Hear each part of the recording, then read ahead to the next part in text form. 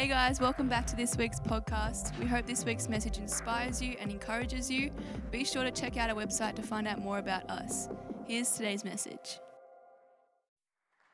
Well, as soon as someone does mention abundance, like Adam did earlier, we can't help having a bit of an image of it, can we? Things like lots comes to mind. Good, better, even best, more. And we talk a lot, us Christians talk a lot about abundance, don't we? Churches and preachers and books and conferences, and we talk all about abundance. But in truth, what does it mean? Now, don't you think, it was always my way.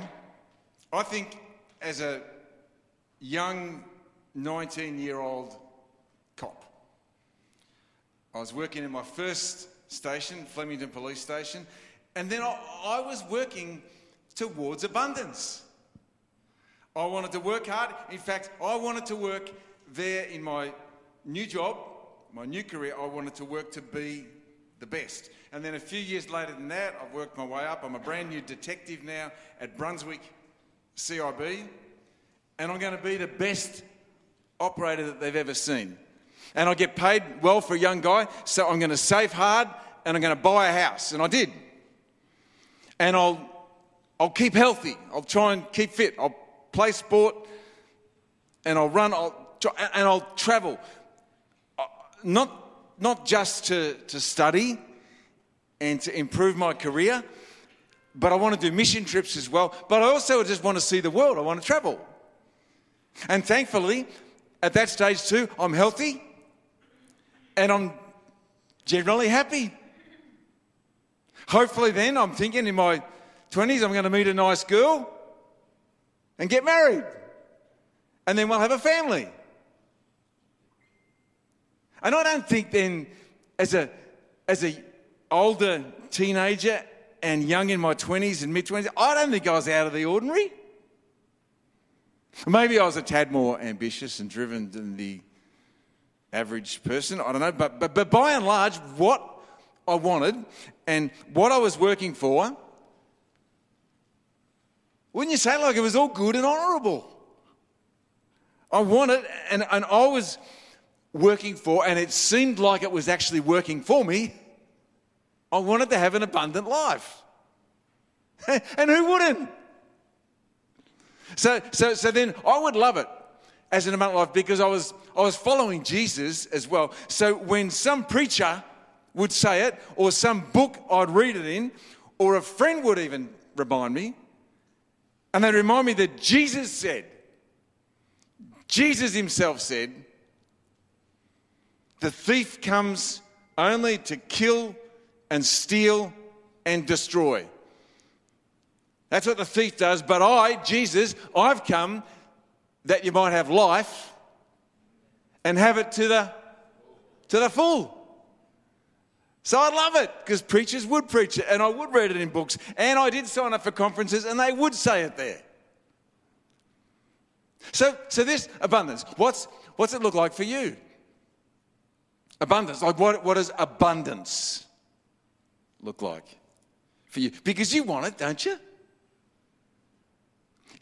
If you've got the choice, before you get all like really spiritual and pious, if you've got the choice between, you can have, I'm offering you an abundant life, or whatever the opposite of an abundant life is. Which one would you take? Which one will you sign up for? Which one did you sign up for? You might have made your mind up and you're going to affirm this and it's going to be out loud and you're going to say, I am aligned with the energy of abundance. You know, and the more you say it, the more it'll be true. The more you affirm it out loud, the more likely it is. Abundance flows to me easily and freely. I embody abundance. You're going to talk it into reality. And you deserve it. and you accept it. So you would say, abundance is coming. I deserve it. I accept it. Type yes to affirm it. And friends, really, what's wrong with that? Nothing whatsoever, you say. Nothing. What's wrong with me wanting? Like if I want to be happy and healthy and wealthy, what's wrong with that? Geoff, I never set out to swim in the sewers of sin. No, but I'll be honest with you, I'm aiming to swim in the sea of success. And even if I don't quite get there, you tell me, Geoff, what's wrong with even aiming to do that? Like, what's wrong with that? Well, ask Paul in his focused perseverance exemplified. You go on, ask him, because we're right near the end of his life now. Last week we got to Rome with him, and we had him marched into town by the Roman soldiers who were with him and the other prisoners, and he'd been on this marathon voyage in different ships, and here's the voyage that they'd been on, and you can see right up the top left-hand corner there, when they land here at however I can never get this name right in my name, but Puteoli or Puteoli, whatever you say. But when they land here, the rest of it is on foot, and it's around about a 200-kilometre journey that they march with the soldiers and the prisoners up the land to Rome. And you can see there, it actually says in Acts chapter 28, verse 15, the brothers and sisters in Rome had heard that we were coming. They came to meet us at the Forum on the Appian Way. And you saw that there on the map. Others joined us at the Three Taverns. When Paul saw them, he thanked God and took courage. So the Christians are meeting them on the way. They heard that they're coming. So now then, in Rome, in verse 16, it says, when we arrived in Rome, Paul was permitted to have his own private lodging, though he was guarded by a soldier. So he's in the barracks of the palace guard or the Praetorian guard, and he lives, well, it's like sort of by himself, because fastened to his wrist 24 hours a day is a Roman soldier. And he is working a 4 to 6 hour shift before the next soldier will come and they'll swap over. Never alone, Paul is, but he's always got this captive audience because they're chained to him. Can you imagine this guy, from everything you learned about him in the last few months, can you imagine Paul just shutting up and sitting there and saying nothing? Like, these poor soldiers, they have no choice. My friend is a chaplain with the Victoria Police, just a voluntary chaplain. He's a pastor as well, and if you know my friend, he's a fairly forthright and insistent sort of guy. And the first day that he arrived at the place, the unit in the police force where he's the chaplain, they took him around and introduced him, and they took him. The boss took him around, introduced him to all the detectives who worked there. And then after that, my friend he must have been behind some sort of petition or barrier or something like that, and he heard one of the detectives talking to another one of the detectives, and he's never told me their names, but it was a female talking to a male, and she goes, "I'm not talking to him," and the guy says, "No, me, I'm not either." If only they knew. If these people only knew, like, if when my friend hears that, they've just issued him the biggest invitation and challenge they ever could. And every time he goes there now, he goes there every week, and he'll call me on the way back, and I say, "Hey, so how did I'm not talking to him go today?" He says, "Oh, we had a good chin wag today, a good talk." Like, can you imagine Paul sitting there with a soldier chained to his wrist as if he's not going to talk to them? Look what he wrote in one of his prison epistles down the track after the time. Look what he wrote. And after this time that it happened. "I want you to know, dear brothers and sisters, that everything that has happened to me here has helped to spread the good news. For everyone here, including all those poor soldiers who say they're not talking to him in the palace guard, they know that I'm in chains here because of Christ. And because of my imprisonment, many of the Christians here have gained confidence and become more bold in telling others about Christ. Anyway, 3 days after he got to Rome, they got him into his house. He called the leaders of we think there were 7 Jewish synagogues in the area of Rome, said to be for about 60,000 Jews in the area. He got the 7 leaders together, or the leaders of the 7 synagogues together, and he talked to them, and then a time was set in chapter 28. And on that day, a large number of people came to Paul's house in the Praetorian Guard. He told them about the kingdom of God, taught them about Jesus from the scriptures, from the 5 books of Moses and the books of the prophets. He began lecturing in the morning and went on into the evening. Some believed and some didn't. You see that? He began lecturing in the morning and went on into the evening. I have a friend who is here today, sitting almost directly in front of me in the second row. And she hasn't realised I'm talking about her just yet.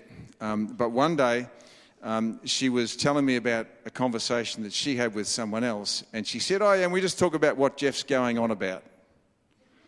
That's what she said. We just talk about what Geoff's going on about. Going on about. Going on about. That's what Paul was going on about. He began lecturing in the morning and went on in the evening. He went on. Some believed. Some didn't. Now, you know, friends, the best we know from our Bibles is that then for the next 2 years, Paul lived in that his own rented house. He welcomed all who visited him, proclaiming the kingdom of God with all boldness and teaching about the Lord Jesus Christ, and no one tried to stop him. That's the end of the book of Acts. That's the end of the narrative. Now, we rely on strong tradition to know what happened after that. Best we can surmise, Paul stays there for a couple of years. He has a trial of sorts and most probably gets acquitted, gets released. And then he travels around to some of the churches that he'd started, but it's not long until he's arrested again and is returned to Rome, and tradition actually points to a spot. It's about 5 kilometres from Rome on the Ostian Road, where the headsman's axe beheaded him. He was executed. Abundant life, abundance. Not long before he died, and this is most likely in that second imprisonment, waiting to die. He wrote to his young protege, maybe his favourite son, Timothy. Look what he wrote. He said, as for me, my life has already been poured out as an offering to God. The time of my death is near. I have fought a good fight. I have finished the race. I've remained faithful. Are you thinking of abundance when it comes to Paul? Are you thinking of happy, healthy, wealthy? And when he wrote those words, waiting to die, he's in a Roman prison dungeon. It's below street level.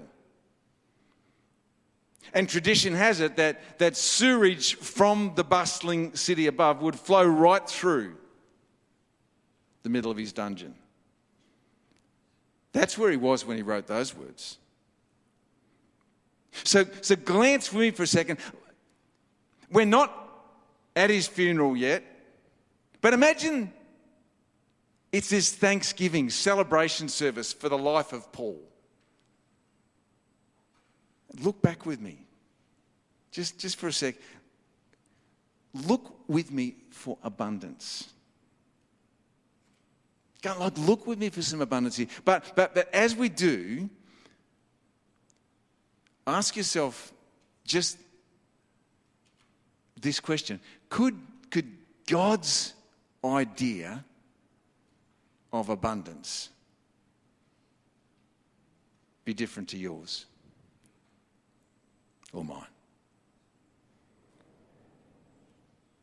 When Paul's looking back, look what he sees. And as you do, remember the way that he described himself?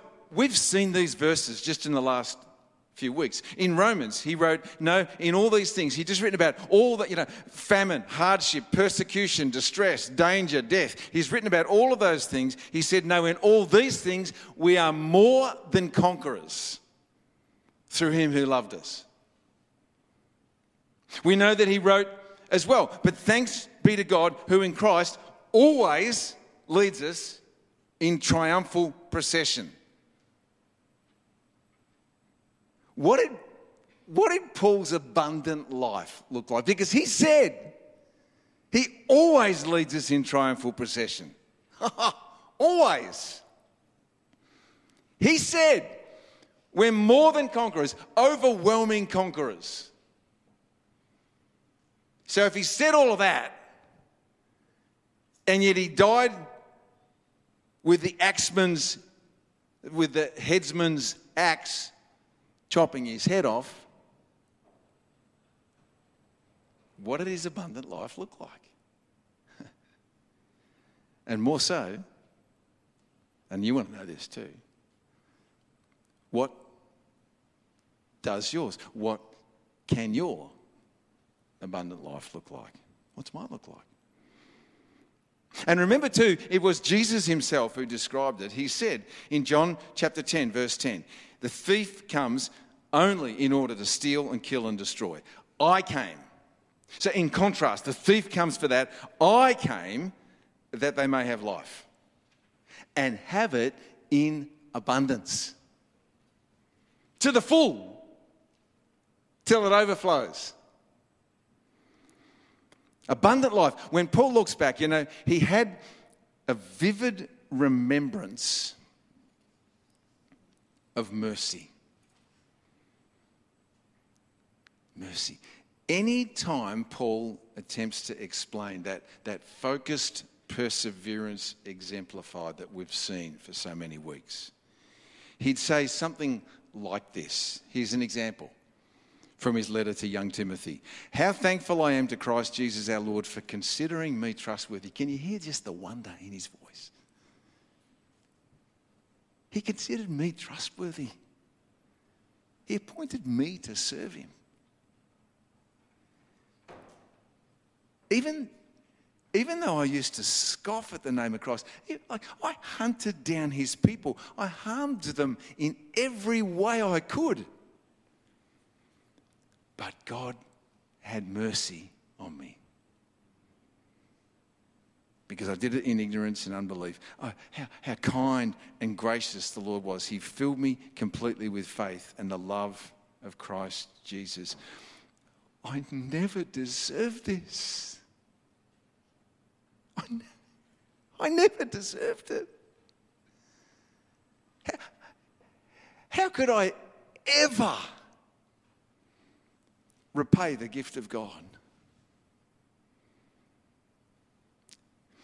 We've been doing a lot with my mum recently. My mum's she's gone into care, and it's been it is a really big adjustment for her, and she's been fairly emotional sometimes. And just, Geoff, thank you so much. With myself and my siblings, and she just thanked me and thanked me and thanked me, and I just say, hey, Mum,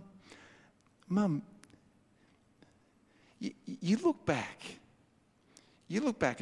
at my life, Mum, I could never repay you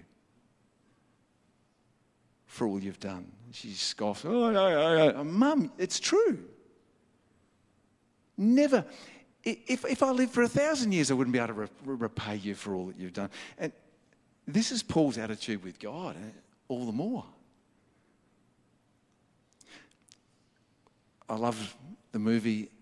It's called Amazing Grace. It's the story of William Wilberforce and the abolition of the slave trade in England. And there's this powerful, powerful scene near the end of the story, and his mentor and his pastor, John Newton, the former slave trader, who wrote the hymn Amazing Grace. And William Wilberforce goes to see John Newton. He's nearly blind and he's mopping the floors in the monastery.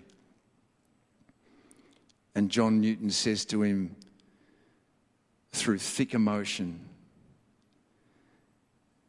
and he can hardly even see, he says, two things I know. I am a great sinner, and Christ is a great Saviour. My friends, God's plan is for me to have an abundant life by his definition. And it starts with his mercy.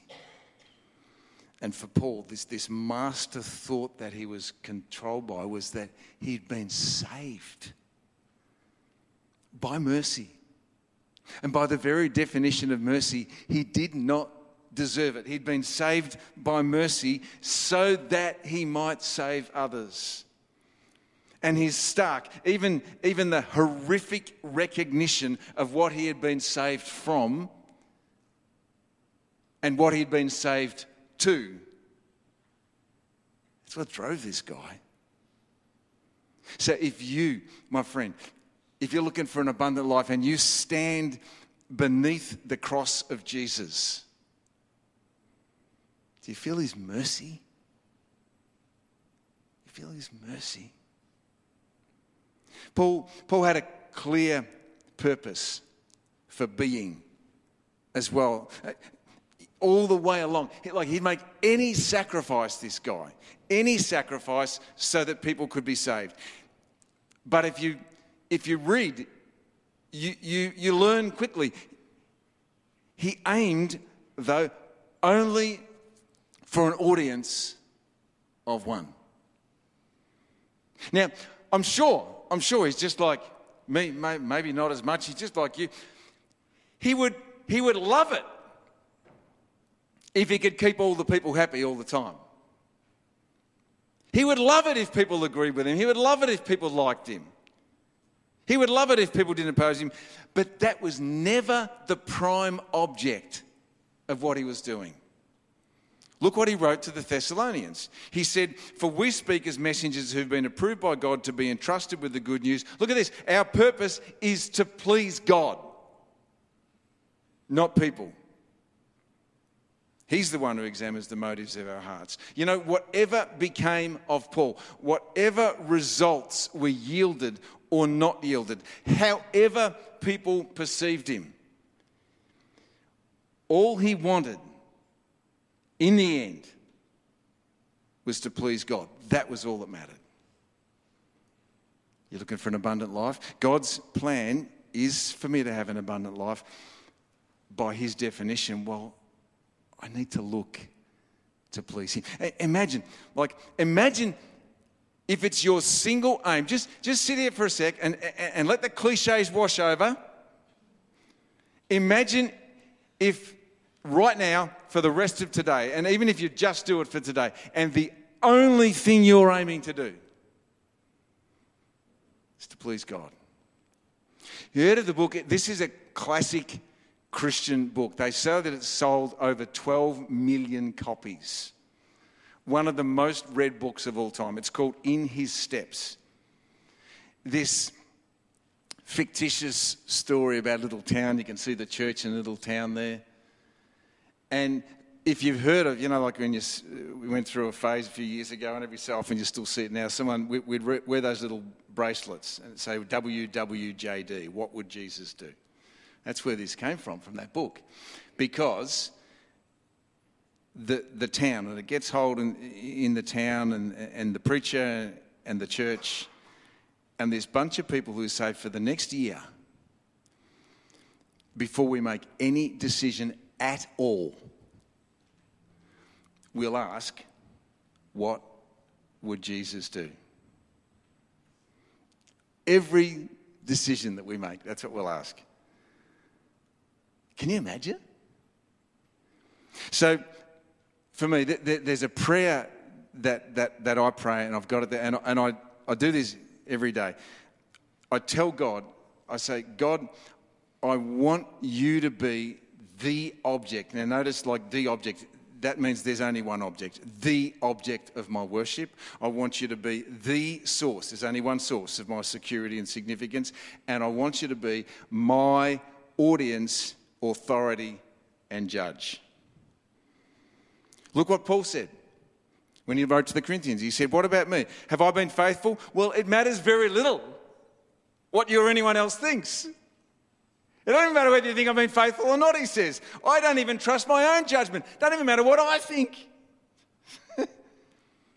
Redundant question.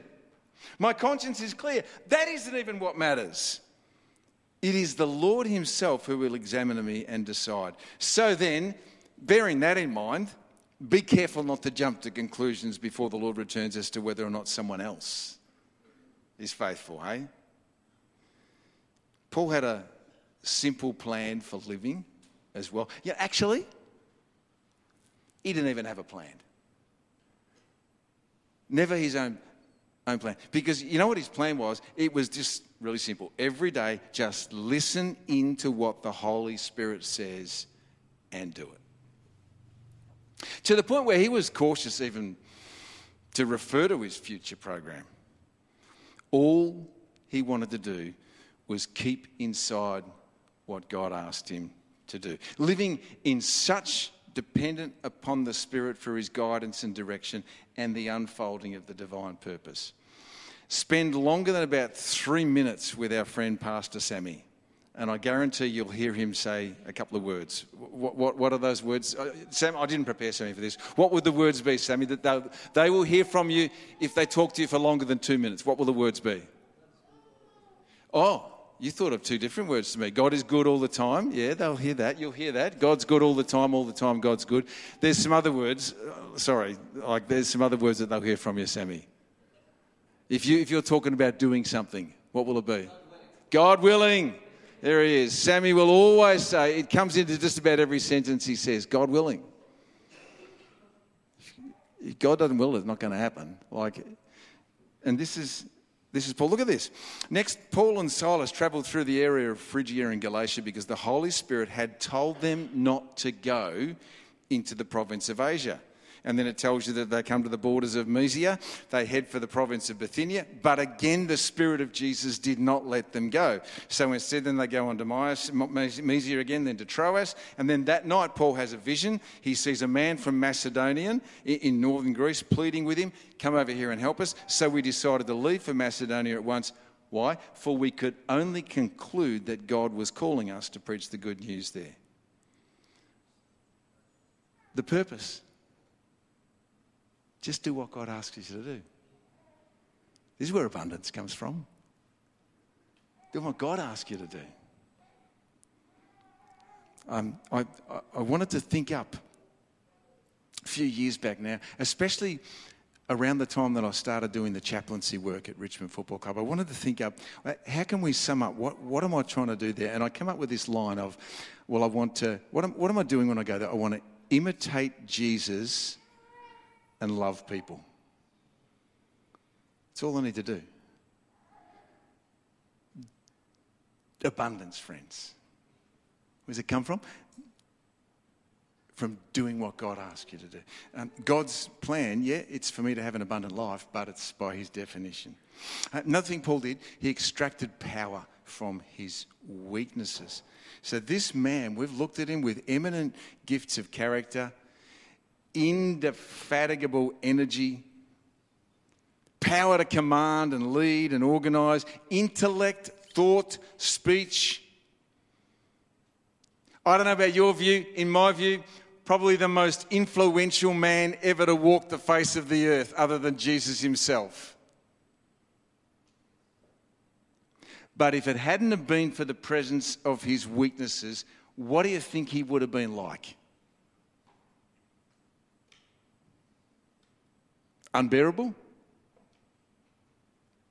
Headstrong? Hard to live with? stubborn, he might never have become the great apostle to the Gentiles. Maybe, I'll guarantee you, I guarantee you 100%, if it was Geoff Shepherd the apostle, if it had been me in that situation, I would most certainly, take away weaknesses, I would yield to self-confidence. I'd rely on my extraordinary endowments, and instead of casting myself on the power of God. Look what he said to the Corinthians, to keep me from getting puffed up. Because we get cabin fever, don't we? When things go well, we get a bit of cabin fever. He says, to keep me from getting puffed up, I was given a thorn in my flesh. It was a messenger from Satan to torment me and keep me from getting proud. 3 different times I begged the Lord to take it away. And each time he said, my gracious favour is all you need. That's like saying, Paul, I'm sorry. The answer is no. My power works best in your weakness. Literally, in the Greek language, if we translate it, do a wooden translation, we call it, word for word. Literally, it says, for my power in weakness is perfected. Do you see what God says? My power as God, that's actually perfected in your weakness. Why is that? Because the weaker you are, the more you need my power. In other words, the weaker you are, the more my power shines through. And if you want my power to be perfected, you'll be weak. You'll be weak, you'll be weak, you'll be weak. And if you're not weak, my power will not be perfected in you. So now Paul said, I'm glad to boast about my weaknesses. Who boasts about their weaknesses? So that the power of Christ may work through me. Since I know it is all for Christ's good, this abundant life, I'm quite content with my weaknesses. And if that's not enough, with insults, hardships, persecutions and calamities. Why? Because when I am weak, then I'm strong. Abundance? Are you wondering, how can you have abundance when you're disabled and you're limited? You're seemingly held back. Your condition, it's chronic and it hasn't gone away. You're quiet. You're shy. It's so hard for you to put yourself forward. How can you have abundance? You haven't got a license. You haven't got a car. Your family's in disarray. Your marriage is in tatters. How can you have abundance in the middle of those weaknesses? And you know, Paul, they say his bodily presence was weak. They said that his speech was, and I quote, contemptible. Early in life, he's one of Gamaliel's star pupils. He's strong, self-reliant, vehement. He's clear in thought. He's incisive in speech. He's swift in action. Look at him now. How could you call that abundance? God's plan, though, because when I'm weak, then I'm strong. God's plan is for me to have an abundant life by his definition. And Paul was eloquent too in his tears. Remember, he says to the elders of the Ephesian church, he said, remember the 3 years I was with you? My constant watch and care over you night and day, and my many tears for you. He cries. He weeps.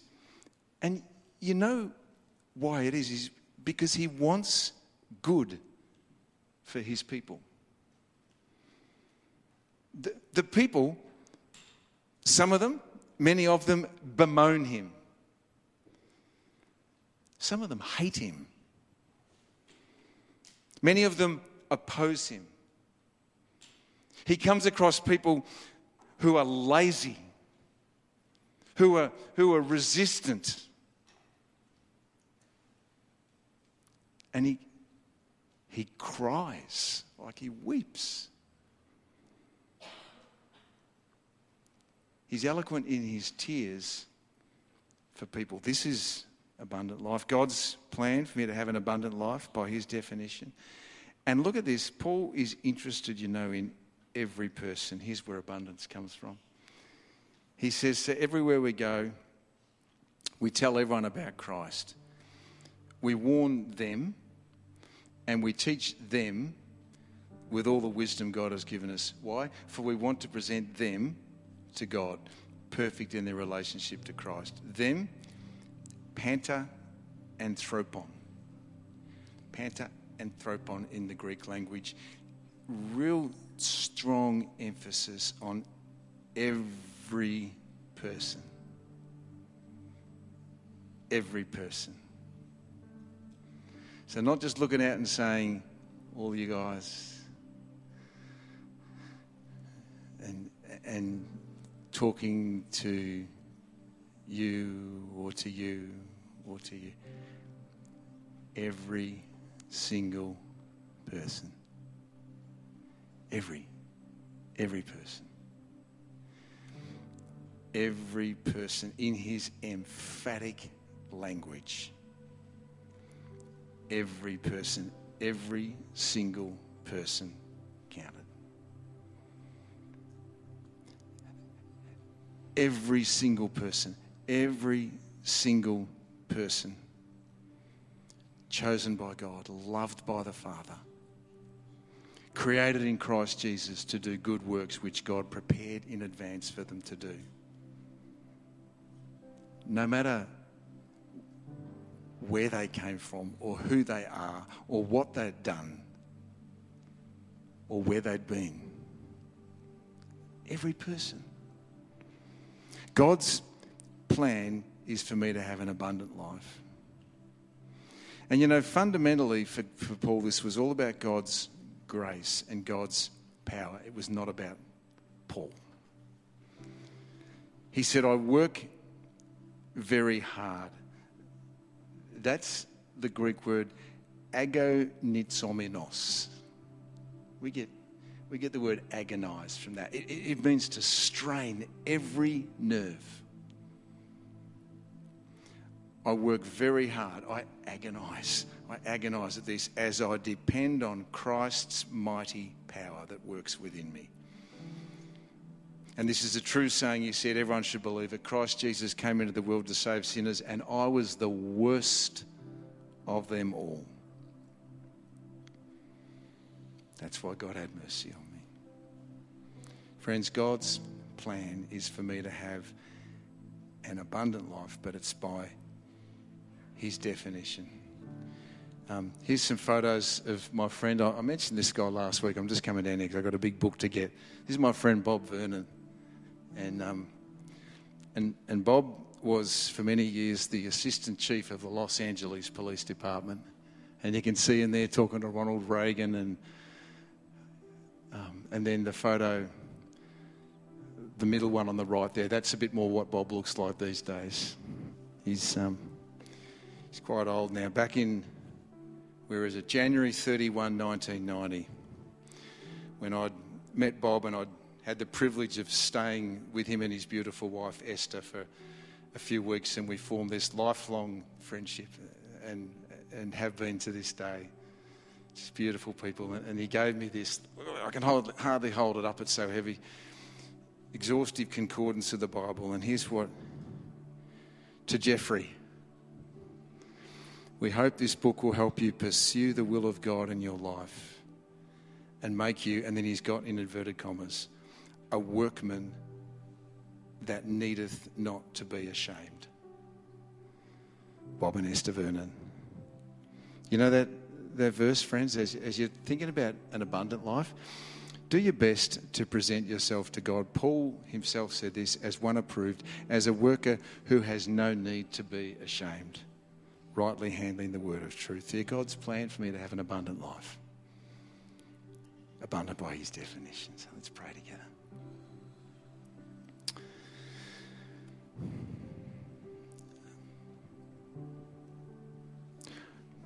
we're trusting you together. Holy Spirit, just trusting you together now to make this clear to us, this concept of abundance, because we live in a society, in a world where abundance is just, it's thrust upon us all the time. And especially here in the Western world, where we're always thinking about getting more or going bigger or getting better. And many of our problems, we can solve them just by throwing money at them. And then some of us just feel like we're poor. And then we get reminded, if we do an analysis of how much the least of us here in this place get, we're still in the top 1 to 2% of the world's population in terms of our affluence. So it's so hard for us to get our minds around this concept of abundance. Well, I would like to, and if you'd like to, my friend, you can affirm this with me as we pray. Jesus, I would like to, and I know I have many here with me who would like to say, I want to view abundance the way that you want me to view it. And I do want to live an abundant life, but I want my abundant life to be abundant by your definition. And of course, I won't argue if I have abundance by the world's definition. I'm not going to argue with that. But that's not what I'm seeking. That's not what I'm asking for. I'm asking for abundance by your definition. To live in a way that pleases you. To say that my purpose is to please you, not people. To say it doesn't even matter what people think of me. It doesn't even matter what I think of myself. What matters is what you think of me. I long for you to do those ongoing works in my life, Jesus. And for all those who are here that say the same or something really similar, I'm giving you the opportunity now just to affirm that in the silence to Jesus. We're going to sing and worship together. As we do, and then as we finish, our prayer team will be up the back of the church. And you'll identify them because they've got a little badge hanging around their neck. You'll identify them. Just, you want to go see them and ask them to pray with you about anything. Go see them, do that. I'd love to pray with you. Pastor Adam, Noah, and Sammy are here too. Love to pray with you. Let's see abundance the way that God wants to see it. We thank you in Jesus' name. Amen. Love you guys. Thanks for listening in. See you soon.